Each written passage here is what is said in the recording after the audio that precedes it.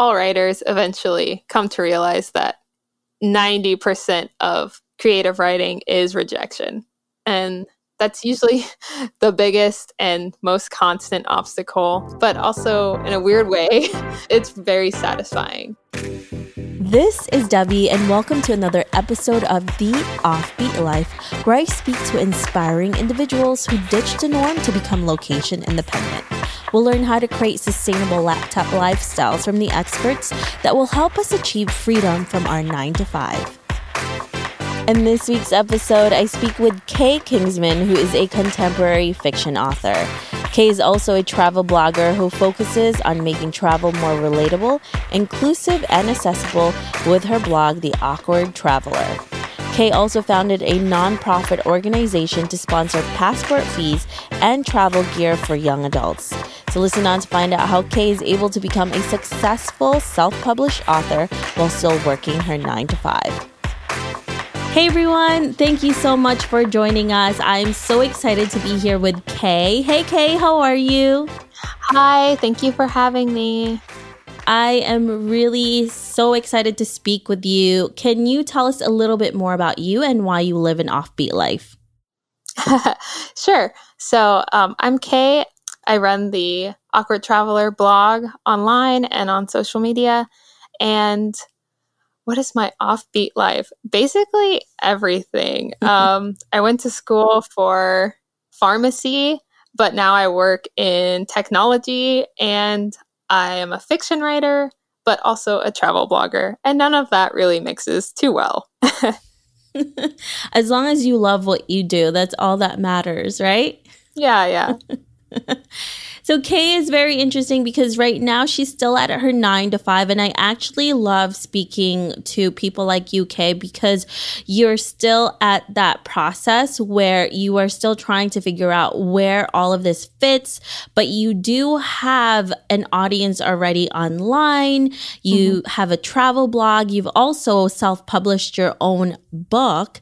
How are you able to fit all of this into your busy 9-to-5 life right now to also travel the world and kind of live the life that you really want and get into that process? Right. It's definitely a lot of work, like fitting everything in. But I guess one thing that helps, I guess my job isn't exactly a 9-to-5. It's more of a 7-to-7. I work half the week, but very long days. So I work about 48 hours a week, but then I have like Sunday, Monday, Tuesday off, or Sunday, Monday, Tuesday. What's the day after that? Wednesday off. So usually I use my extended weekends to kind of cram everything else in. Well, it's really good because then you have all of this time and energy to put into the work that you really want to do.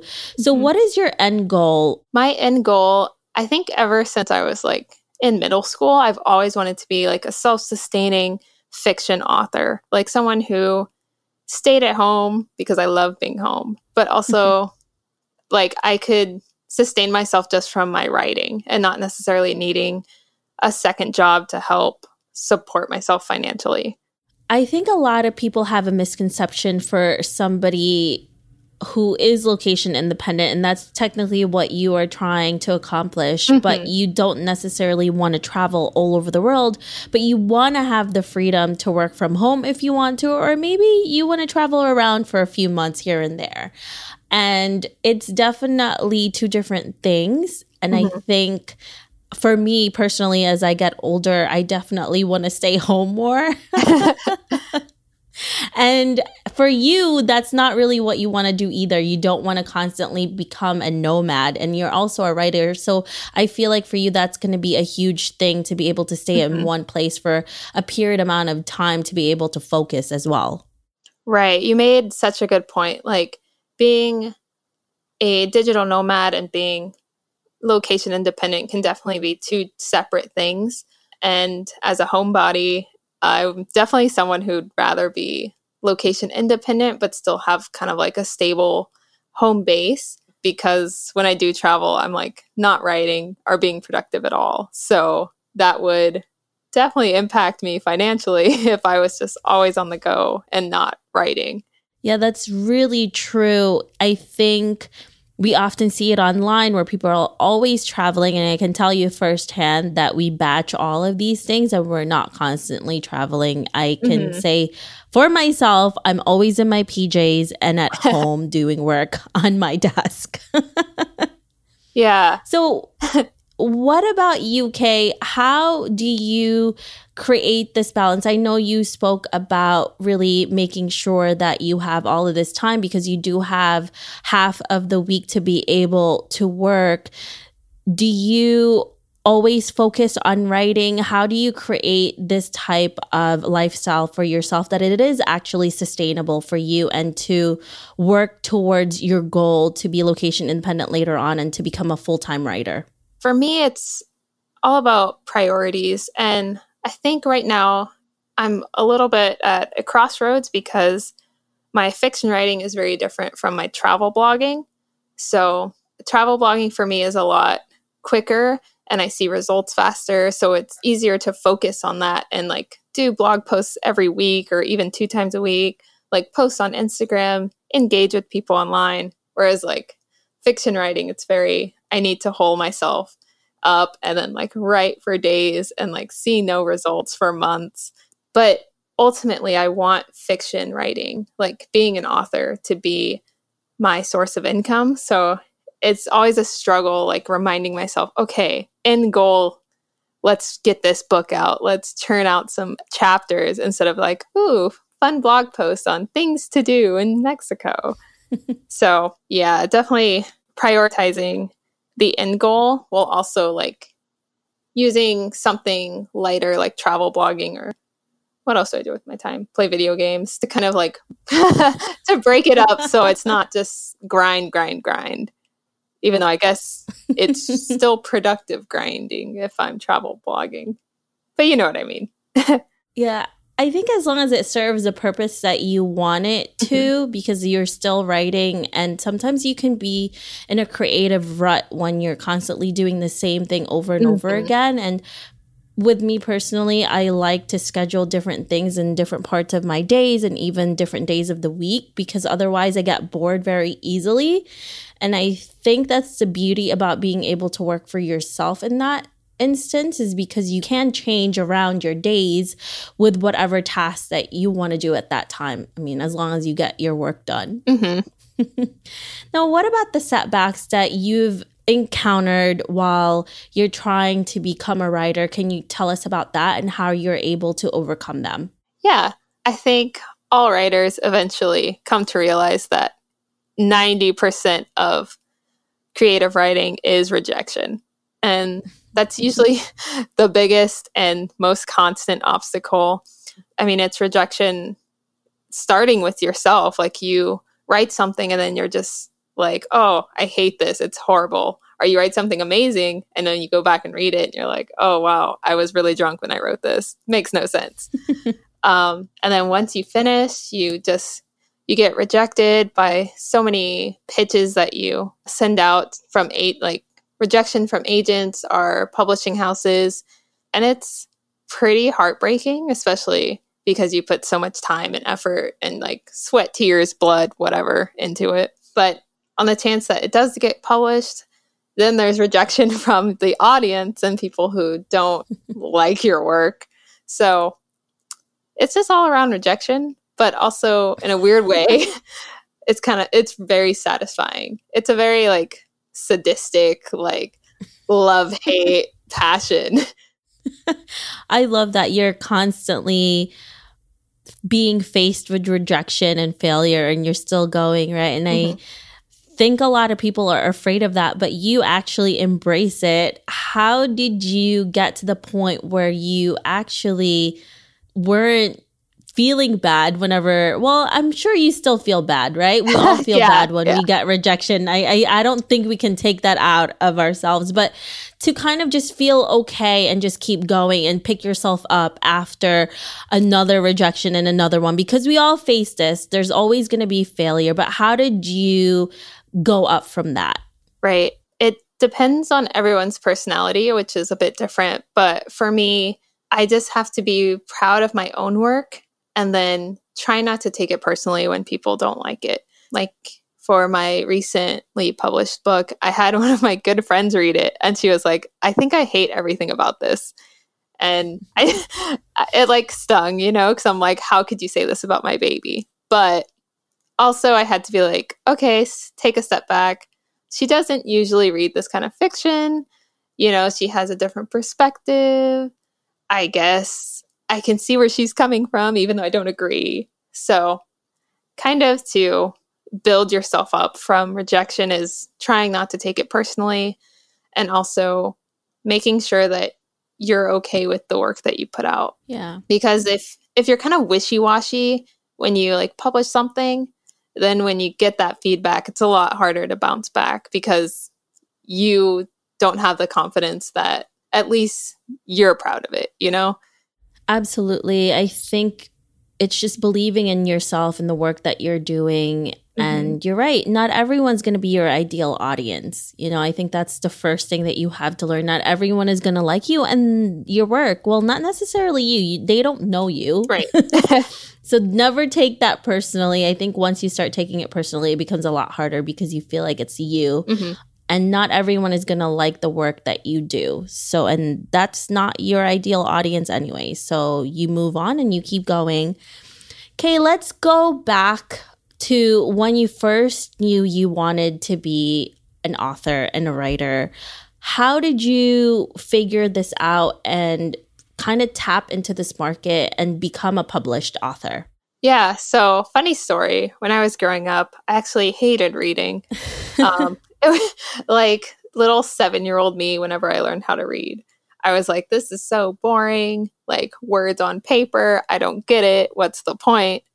But then I was diagnosed with thyroid cancer, and then I spent a while in chemo, and I was kind of just like alone and sad in a hospital. And then I remember there were like teenage volunteers. I don't know how old they were, but at my age, they look like teenagers. And they would like go around the halls and like say hi to us and like drop off books or whatever they needed to do for those volunteer hours. And one of them left, I don't remember what book it was, but it was kind of just like sitting next to my table. And I'm like, well, what else am I doing? So then I started reading, and then I like liked it, which was like really weird at the time. But then that's all I did. And I was like, hey, Mom, can you bring like books over? So that's what started it. Just me being alone and vulnerable and not having, I guess, any other avenue to like entertain myself. So that's how I got into reading. And then because I was so secluded from my peers, I was very socially awkward when I finally re-entered the normal education system. Instead of paying attention to teachers, because that's boring, I would just write little stories that I thought of in my head. And then one day, this guy next to me was like, hey, can I copy your notes? And I'm like, joke's on you. I don't have any notes. I just have this little story that I wrote about fairies. And he was like, oh, I want to read it. So then he read it, and he like thought it was really good. So then he asked me to keep writing more of the story. So then it became like a weekly, like, oh, here's the next chapter kind of thing. And he would be like, oh my God, you're so good. And I'm like, I know. So I think that's what kind of prompted me creatively writing. One, because I hated paying attention in school. And second, like kind of just having that encouragement, like, hey, keep doing this thing. And I'm like, yeah, you're right. So that's how it started. I think it's just having that one cheerleader to get you going, to keep you interested, and to really get excited even more with the new passion that you have. So I'm glad you found this guy to read this book that you had, and now here you are doing it. Yeah. It's crazy how that works out. I wonder what he's up to. Like, you never know. With social media now, you may be able to find him. That's hilarious. You also have a really awesome space on social media. You know, you call yourself the awkward traveler and you have these really great captions on social media. How would you advise someone to be able to do that as well and be authentic? Because a lot of people now, it's just all about the numbers and how they can do that and just keep growing. But with you, there's a lot more to it, right? There's really substance to what you're creating and you're putting out there. Yeah. As far as tips for growing, I don't have a lot. I don't. Social media is a whole beast that requires a PhD level like dissertation to understand. But I think to be, I guess, fulfilled in a way by your social media platform is to like really know why you're doing it and what you want to get out of it. And also being true, I guess, to those two things. So I started travel blogging because I was actually delaying writing a book that I was writing. So I was like, well, I guess I can write about something, but just anything not related to this novel. So then I started travel blogging. And from that, I knew I wanted to do kind of like a fun, lighter version just to like refresh myself from like cramming out creative writing. So that kind of morphed my travel brand to be like fun and light and silly and like awkward random travel stories. And the reason why I originally set out to travel blog was just kind of like something fun and light for me. So I still try to stick to that. And I think that's why I'm not as bothered by my numbers or, oh, I'm getting really low engagement. No one's sharing my content because in the end, it's for me. It's my productive procrastinating. Like, it's all right that I don't have 5 million followers. It's okay. It's cool. And I think that's when you start really enjoying what you're doing on social media, when you're not bothered by that and just doing what it is that you really want to do with your content. And I think a lot of people are looking at, you know, what's going to get them the most likes or the most shares, and all of the fun is taken out of it. And I think it's so sad that we've come to that point in a lot of ways. Yeah. And I feel like people resonate more when they feel like you're being true to yourself. So at least that's what I've encountered. I know personally when I see someone, I mean, you can be not vulnerable every single post and I would still like it. But it's like when you try really hard to be vulnerable for just likes, you can like tell the difference. Yeah. So I feel like being true to yourself is what resonates with people, whether you're someone who wants to tackle social issues on social media, or if you want to show the lighter side of travel or the luxury side of travel, or even like budget travel. If you don't try to be like someone else, then you stand out more. I guess that kind of makes sense when I say it out loud, but like it's hard to internalize when you see other people being successful, but you're like lagging behind. Yeah, it's definitely a lot of comparison within the community that it can get you down. It's true. It can really get you down. And honestly, I've spoken to a lot of people who are up there who have the followers and they're still feeling the imposter syndrome and they're still comparing themselves. And I don't think you can become happy if you keep doing that to yourself. And I think we just have to learn to simmer down with that stuff and just be ourselves. That's really what people want to see in the long run, even if you don't have millions of followers. The ones that are following you are the true people that are going to be there. Yep. Like success is not at all relative to how many followers you have. Some of my favorite bloggers or influencers don't have even like 5,000 followers. I don't know what's a lot of followers, but relative to like popularity, they don't have as many followers, but their blog posts are like the best I've ever read. Like I always go to them if I have any questions or need suggestions. And at least to me, that's success. Yeah, I really agree with you on that one. I think when you are not big yet. I think you have more freedom in a lot of ways than when you are. So that's a really good point. Okay, I know you are trying to become location independent and to fully do writing. How are you able to save, right, before you get into this? Are you currently doing that? Or what are the methods that you're doing when it comes to your financials to be able to prepare for that lifestyle? Yeah, I am the worst person to talk about saving with. I'm a terrible saver. I spend everything and it's great. It's not great. I'm joking. Don't do that, kids. But for me, saving, I have to like put it away and not see it at all. So, I mean, I do have a 401k and I have some lower stock that I've invested in. That's kind of like my rainy day fund. But long term, I have a savings account that is in a totally separate bank and it like earns interest and stuff, but I'm like not allowed to touch it at all. So like the moment I'm like, all right, location independent, let's do it. Then I have at least a couple months worth of savings to kind of buffer myself just in case, you know, those royalty checks don't start rolling in as fast as I think they will. Yeah. I think that's a good idea to always do that, to have a buffer and you're not really desperate for money when you finally leave your 9 to 5, because I think we have this dream that we're just going to leave and then everything is going to be roses and, you know, your money's going to start rolling in. And then you realize once you get into that lifestyle that it's so much harder than it is. And you have to really grind and hustle in order to even get a little bit of it. And it takes a long time to finally be able to live off of whatever it is that you're doing for the most part. I can't say that for everybody because there are those people that are able to do it right off the bat. And I'm jealous, right? We're all jealous of that. I am definitely not one.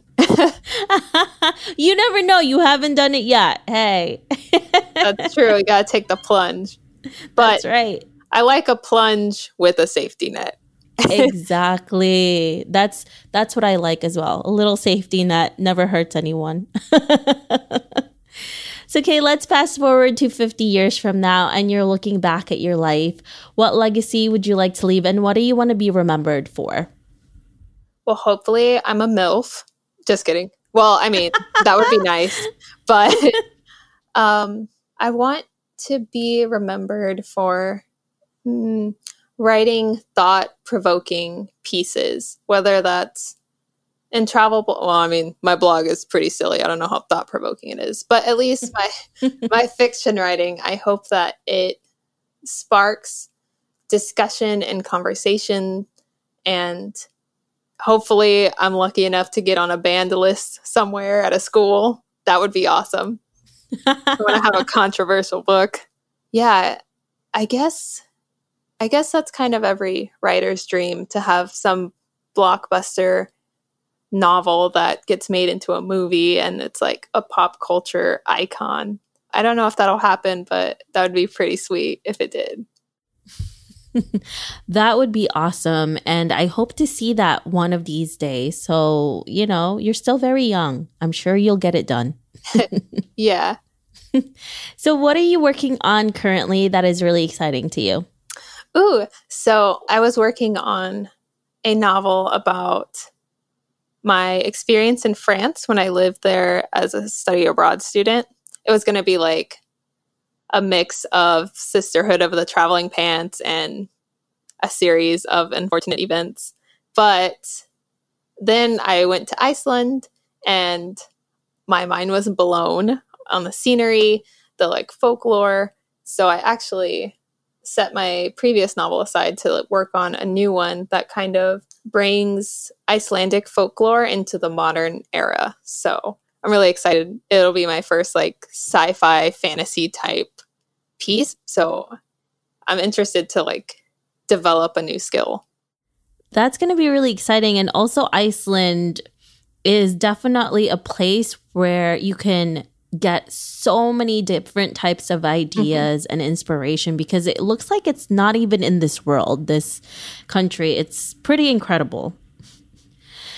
So, and it's also really great because Kay and I co-wrote a book, which was published, right, by Blank Room. And it's been so incredible to be a part of this amazing journey with you, Kay, and the women that we were a part of with creating this book. So if you guys want to check it out, it's called, can you tell us the book, Kay? It's called Branding Quickies. That's right. And you guys could find it on Amazon. So we're really excited about that. And we share a lot of our tips and tricks on how to brand yourself successfully. And also you'll get to see a lot more of our behind the scenes stories and our journey. So we're really excited about that. So make sure you guys check it out. Now, if our listeners want to know more about UK, where can they find you? They can find me online at theawkwardtraveler.com, where I share tons of like travel guides and travel tips and also random travel stories that will hopefully make you laugh. Well, that is awesome. And we're definitely excited to find you there and all of your new work, right? Yeah. I can't wait to hear about the Icelandic one. Yes, you will definitely probably be the first to know. Perfect. Thanks, Kay. I'll talk to you soon. Talk to you soon. Thanks for having me again. I hope you enjoyed this interview with Kay. Make sure to visit theoffbeatlife.com. Again, that's theoffbeatlife.com to get the extended interview where she shares how to prepare for self-publication online. Hey, Offbeat family, I really appreciate you listening to this episode. I would love to hear more from you and what you think of the podcast. Suggestions on guests, topics we can discuss, or maybe you just want to be friends. Why don't we chat some more on Facebook at The OB Life or send me a message at hello@theoffbeatlife.com. I can't wait to hear from you.